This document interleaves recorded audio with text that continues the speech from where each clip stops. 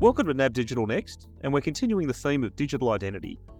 But whereas we've previously focused on NAB Digital Next on the learnings and developments internationally, from Singapore to Washington to Oslo, today we're looking closer in our own country and on the opportunities to improve how we serve and include Australians. I'm Brad Carr, here with my colleague Alicia Abaratne, and our special guest today is Jason-Urranndulla Davis, the founder and CEO of Hold Access.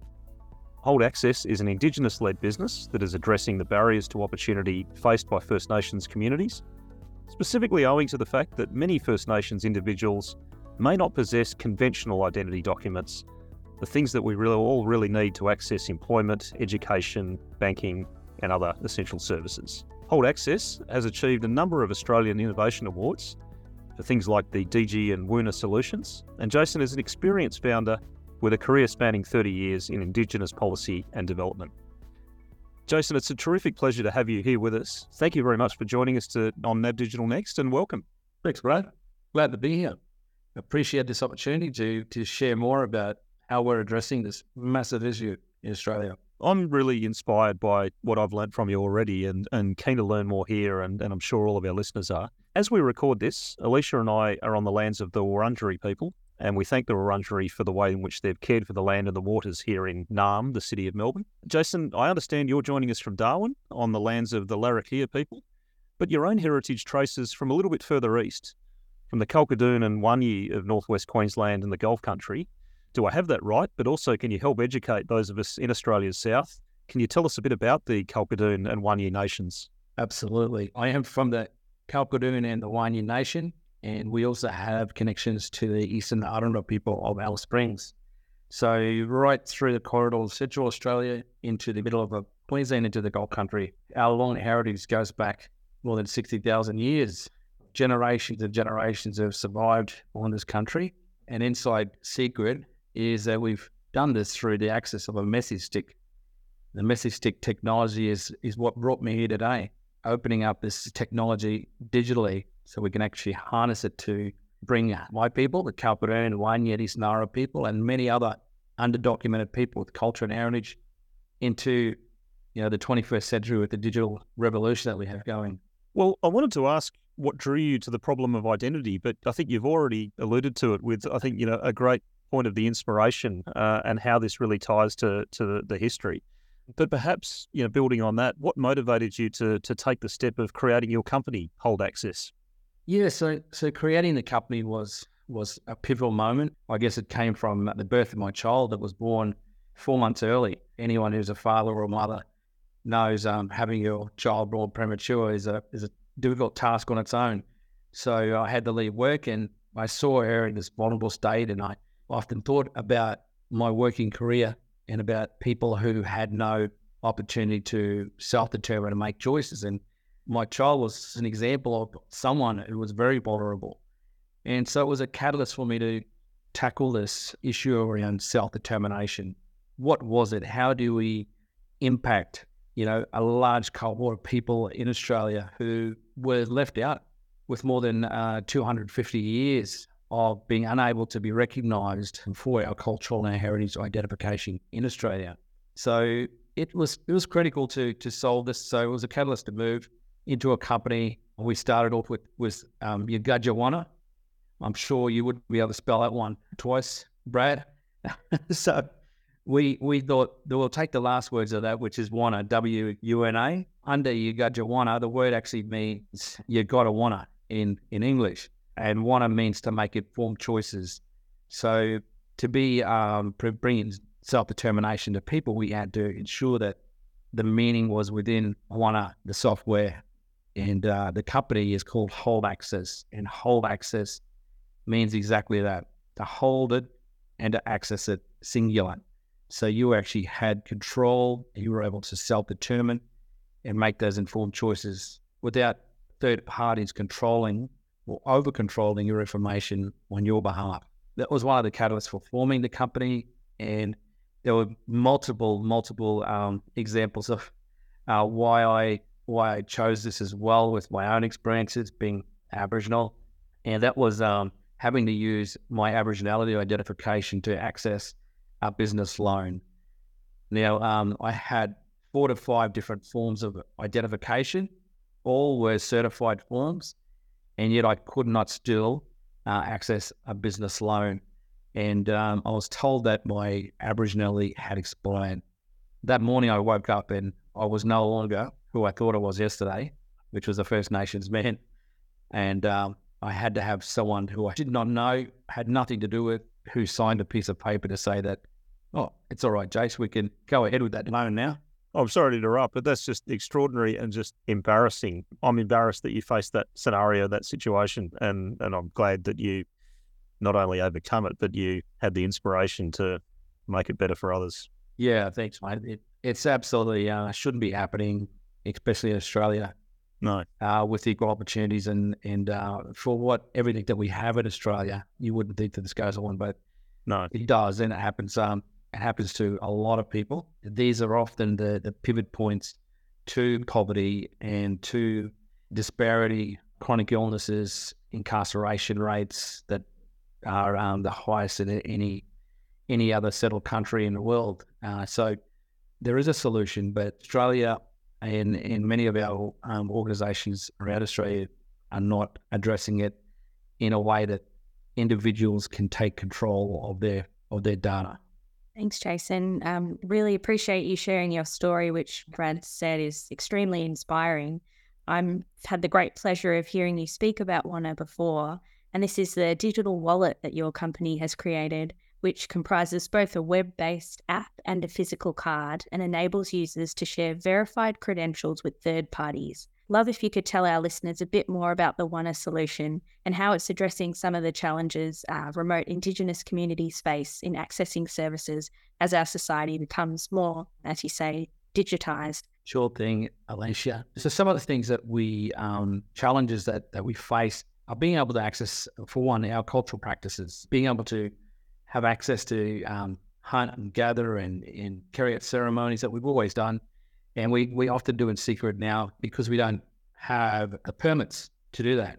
And so this offers an opportunity to access permits through this particular system that you can control and access, as well as credentials to streamline employment opportunities, where employments in regional spaces is often very low. And then we think of employment in particular in regional areas as being lack of economic capabilities.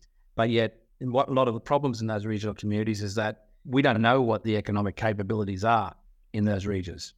So unless we know what they are, we can actually say there is no economic capabilities. And so we identify what they are, we provide them back to people who need to hold it and need to accelerate regional economies at scale. There's another one too, which is KYC, for identification, for banking, for insurances, for super, all sorts of things.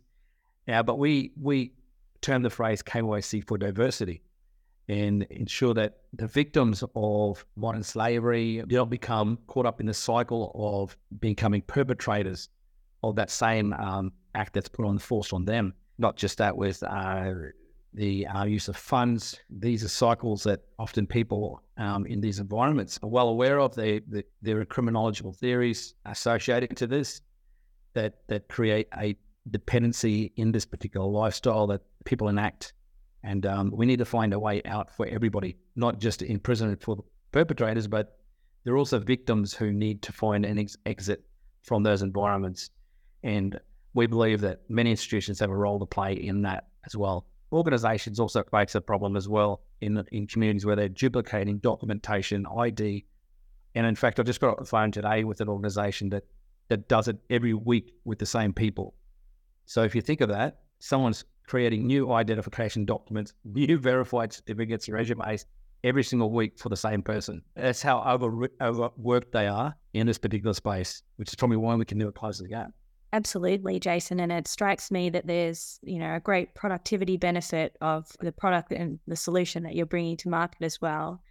Another really terrific feature of the Wana solution that I've read about is that it allows users to share their family lineage and cultural heritage. And I'm keen to understand, why this was important to include within the solution and what has the community response been to this aspect of Wana? Thank you for picking up on that. We live in two worlds as First Nations people. Migrants often come into the country and they come from their world into the Western world of Australia, and they're meant to work in with the systems here. And sometimes our culture is left behind or at the doorstep of Australia, and we're meant to adapt to the Australian culture. So Aboriginal people and Torres Strait Islander people feel the same way in Australia. We live in the world of our culture and our ceremonies, our existence and connection to this country. But the systems of Australia do not connect to us. We don't interact with those systems because they don't have the same value systems that we have in our culture and our heritage. So one of the things I often say is that to understand this, I have more than 5 different names that I use in different locations with different people, but yet the system only recognizes one of my names. Now, this is it sounds, I'll just keep calling yourself that one name, but what if you don't have a birth certificate and you're known for another name in your community? But what if you leave that community and you go to another community and you know a different name, or your ceremonial places you go to are very meaningful to you and you can't be called anything else for a period of time because of a ceremonial reason? I mean, these are the impacts that many people of culture and heritage have. And I know that people who are migrants come in with these really long names and they change their names to a really short name just to appease the Australians that they can actually pronounce their names. So there is significant areas why we have family lines, and family lines is to be fully inclusive of diversity, and which is why we're also coining the phrase 100 points of Aboriginality, so that we can actually have 100 points of our evidence to prove our identity, but that can be forever. So we don't have to just lose it like I did in getting a business loan. I could actually have it all the time and it'd be a national identification. Jason, I think one of the things I find really drawing to the work you're doing with Hold Access is the way in which you are bringing together both these cultural heritage issues of great deep meaning together with the more economic rationale, if you like. And I really am heartened by what you've just described there of the fact that people shouldn't have to leave their heritage at the door. They shouldn't have to sacrifice or compromise on that. But if you don't mind me pivoting to the economic side for a moment, and you've already referred to where the economic and employment potential in regional areas is either misunderstood or not recognised, not identified perhaps. I understand one of the pilots you ran recently with the 1R solution in the Northern Territory was focusing on the needs of young Indigenous Australians when they're transitioning between school and into employment. And I know you've talked previously about the barriers in being able to be onboarded in employment when you don't have some of the conventional government ID that might otherwise be expected. So I think this is a really phenomenal problem that you're trying to build and to overcome. I'm wondering if you could tell us a bit more about this pilot and how it came to be. Absolutely, yeah. Yeah, so we actually applied for the Humanitech Labs, which is sponsored by the Telstra Foundation and Red Cross. At that time, we were accepted, and it gave us an opportunity to validate our concept with Humanitech, which is a humanity-first technology. It fit perfectly with what we're doing. So we approached the school, and as we worked with the school, we learned what our product meant to the admin staff, to the students, and to also students outside of the school. So students who were going to university, students who were enrolled in pre-employment programs, students who were actually also attending boarding schools, who were all Indigenous. And we found an overwhelming need and a massive gap where technology was not being offered in that transitional phase. And one of the key insights for that whole journey has been the ability to share the two-sided problem that exists. So the school and organizations who receive people or share valuable insights and information to individuals, they need to actually provide an assurity that this person is going to transition out of this environment. And for schools, they're going to transition out anyway. So it was a perfect place to start.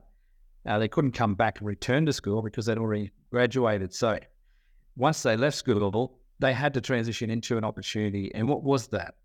And currently what it was CDP, work for the dole in their communities or no employment because there were no regional jobs available. But we know that there are regional jobs because we have multiple contracts with governments in regional communities that go on regularly. But we have companies who provide services into those communities, who go in and build capital works and all sorts of infrastructure and services. And they're all fly in, fly out workers and workforces and things. So we can see a real opportunity where young people were able to transition into opportunities. And we then built in an eternal live integrated resume that allowed the transition for information directly into a resume happen seamlessly. So the individual didn't even have to touch it, but when they went for a job, it'd already be updated. And when they left that job, they'd have succession and move on and upwards into either a career in that business or opportunity, or that exit out and do more training or move into a different career. So we're really about creating social parity as well through that particular opportunity. And now we're being received into the second stage of the Humanitech program. We wanted to know, were there any other key use cases or pilots that Hold Access is currently involved in that you would like to speak about? Yes, there are a couple others as well that we're working with at the moment. We're working on the rough sleepers of the Northern Territory, where people who are the most underdocumented, most vulnerable, who require documentation. We're working alongside the Salvation Army to help them document these guys and ladies with their information to help them transition into safe places. I mean, there are times where people go through domestic violence and family violence issues as well, all sorts of things, transition out of prison. You name it, there's so many social factors and environments where people are affected and become homeless. So that's one of the environments. We're also working closely with an organisation in Townsville in Queensland who does something similar as well, and look after people who are transitioning in support with housing and creating opportunities out of prison and things like that as well for these sort of groups. Yeah, where all the organisations do multiple duplications of services regularly, so we'll just free up their time to create better opportunities with the resources that they have in a more streamlined way that also brings people into the digital era. And Jason, finally, perhaps you've already got so many tremendous initiatives that are already in flight or being mobilised, but maybe can we look ahead into the future, and could you tell us what you're most excited about for the future of WANA and for the future of Hold Access generally? Sure thing. Look, I think I'm most excited about the era of technology and delivering First Nations with identifiable, recognised culture and heritage in Australia, where for more than 250 years we haven't had that. So forever Aboriginality ID our way. The second thing is a real chance of proactively recreating history with the 60,000-year-old message stick adapted digitally. I mean, a real Australian piece of technology that's fair dinkum and in our backyard. The Australian tech can influence the globe even and reduce poverty cycles with the digitally excluded and underdocumented. I mean, this is a map space that hasn't been really addressed or penetrated, but yet as we move forward, we also see that this is an opportunity to grow this through the ecosystem of procurement. So procurement can influence social impact and also create high productivity performance levels as organizations use this product and as people go away and become highly skilled and economically capable. Absolutely. Jason, got to thank you for sharing those valuable and I think really inspiring insights. It's very eye-opening, I think, to many of us who might otherwise be blind to a lot of the problems that people in our country are facing and that you're really committed to fixing. I'm really passionate that as we embrace the opportunities that come with digital identity, that we need to ensure that we don't just go and digitalise the analogue identities that we've had in the past, those being solutions that have clearly not served a lot of our population very well, and that rather we are looking ahead and looking beyond and finding ways to ensure that we are including and embracing. There's some echoes, I think, to what we had once before on NAB Digital Next. We hosted the president of Canada's Digital Identity Consortium, Joni Brennan, and she talked about some of the work with First Nations communities in Northern Ontario. And I'm really excited to see that we have a great story in Australia of the progress and the work that you're doing. I might try and underscore a couple of the key takeaways that stood out from your comments. There were a lot. I've taken a lot of notes through this, but maybe just to pick out a couple and then I'll ask Alicia to join. I love the point about the message stick and the way that you're able to align that the fundamental and inherent role that's played through 60,000 years of history, and that you're building on that and connecting that into the digital age. A lot of your journey in this case was inspired by the scenario with your own child and the learnings from your own child and the predicament and the need of what you could see around self-determination and the right and ability to make choices. I think is probably something that any parent can, or at least should be able to relate to. I really like the point about KYC for diversity. And I feel that some of what you've described is about ensuring that you've got a pathway back for people that might otherwise be cast to the fringes. And again, if you don't mind me making a linkage to where I've seen something overseas, I really like the work that HSBC's done with their Survivor Bank for the victims of human trafficking and their No Fixed Address initiative for the homeless. And it is recognising that there are chunks of the community that, as a result of whatever other prior circumstance, are excluded to the fringe and not able to get employment, not able to get a bank account, being excluded from all sorts of services. It's really important that we have pathways back for these people. And I think yours is the best example I've seen in Australia of someone that's really working to this situation for the people in our community. And maybe the last one I'll call out is the pilot you mentioned with the Humanitech program for Indigenous students as they're finishing school. And we'll add a link to the Humanitech webpage about Hold Access when we publish this on NAB News and on LinkedIn, because that's a great resource that elaborates, I think, further on the tremendous initiative that you've described here, Jason. Alicia, maybe could I ask you to, I hope I haven't stolen your thunder too much, but, could I get you to add a couple of points of what really resonated for you from Jason's comments? Sure, Brad, and I'd echo that so much resonated, really. I love the concept of digital self-determination, Jason, that you've coined. And I love the way that you and your team are empowering your community with more access to employment and services. When you speak about the fact that you have 5 different names, I'm really struck by the richness, the complexity and the nuance of First Nations culture. And I just really love your passion and vision to preserve that. I think we could all learn a lot, and just very grateful to have heard you speak on all of these topics. So thank you. I hope we've done justice in our attempts of our reflections, but thank you very much. Thank you for joining us on NAB Digital Next. Thank you. Thank you, Brad. Thank you, Alicia. Our pleasure, and I think our listeners' pleasure and great insight as well. And ahead on NAB Digital Next, we'll continue the conversation with some more incredibly informative guests. We're going to speak to Ivo Jenik of the World Bank's consultative group to assist the poor. He's going to join us from Washington, and he's going to talk through some of the work he's done on the opportunities for open banking to help support financial inclusion. And Michael Brett, an Australian expat at Amazon in Seattle, he's going to help demystify the emerging world of quantum computing. So please join us again then, and thanks for being with us on NAB Digital Next.